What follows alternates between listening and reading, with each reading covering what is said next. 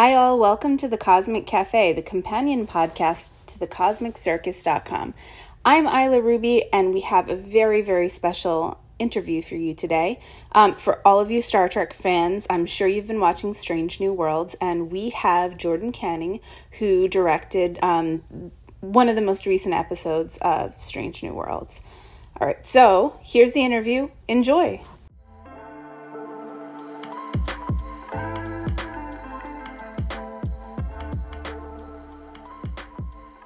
So first, it's wonderful to meet you. Thank you.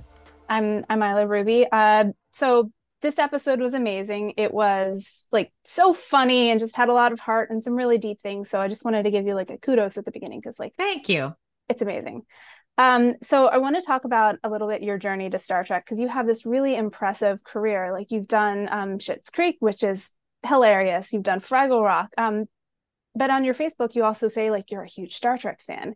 Can you talk about how you got to be on Star Trek Strange New Worlds?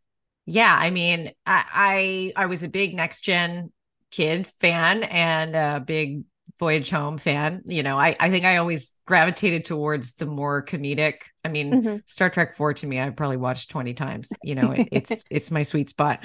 And over the years, one of the first kind of bigger projects I did 10 years ago now was a sci-fi comedy. It was a web series called Space Riders Division Earth, and it was sort of like a Power Rangers kind of spoof with some amazing comedic actors in it, and really rough around the edges, but so fun. And I've always loved mixed genres. I love sci-fi comedies. Galaxy Quest is like one of my favorite movies. I love horror comedies. That I think anything where I can inject some comedy into a kind of high concept genre is really where I love to work, because I love world building. I love big, I love sets and weird fantasy type stuff with great heart and great comedy underneath it. So this was really a sweet spot for me. I mean, this episode in particular, but Strange New Worlds in general. Like Mm-hmm.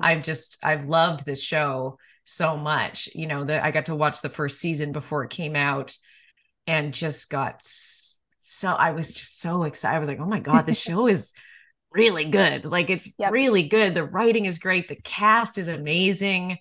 They're doing some really amazing stuff with tone. I Mm-hmm. think more so than any of the Star Treks, they they seamlessly move between tones from episode to episode, and not in a way where it's feels disjointed, or you're like, I don't get what do you mean suddenly this is a comedy or suddenly this is a horror movie.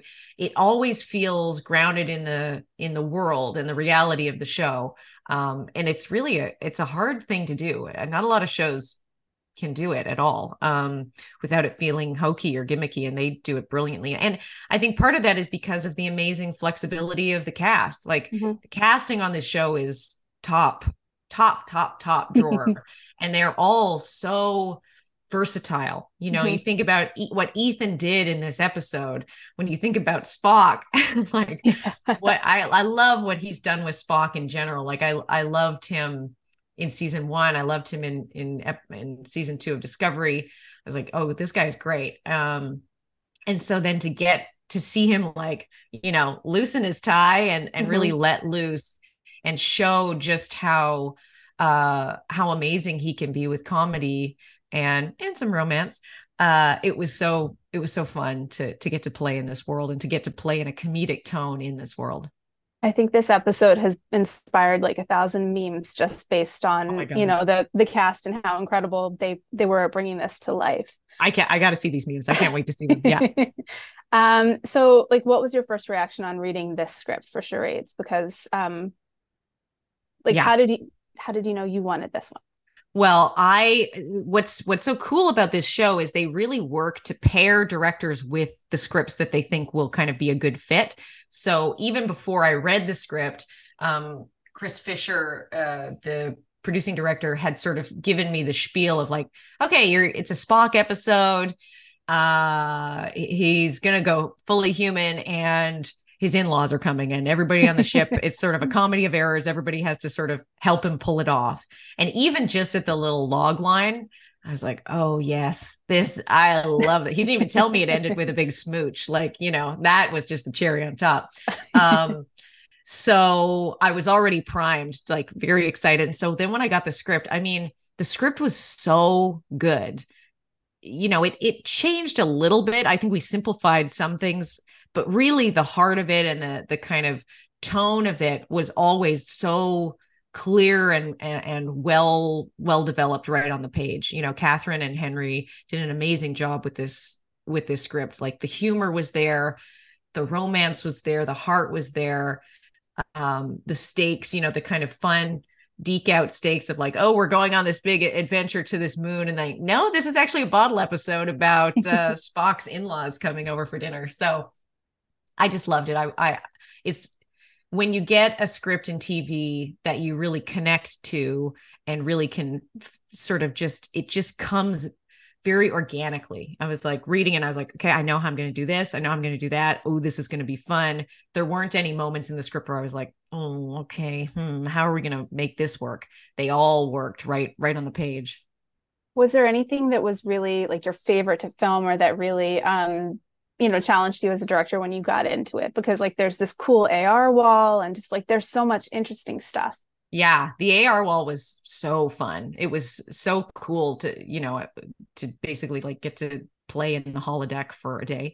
It's funny, like I really love some of the quote unquote like simpler scenes, like the two-handers with Ethan and Jess. Like I love the scene in the bathroom. I love the scene.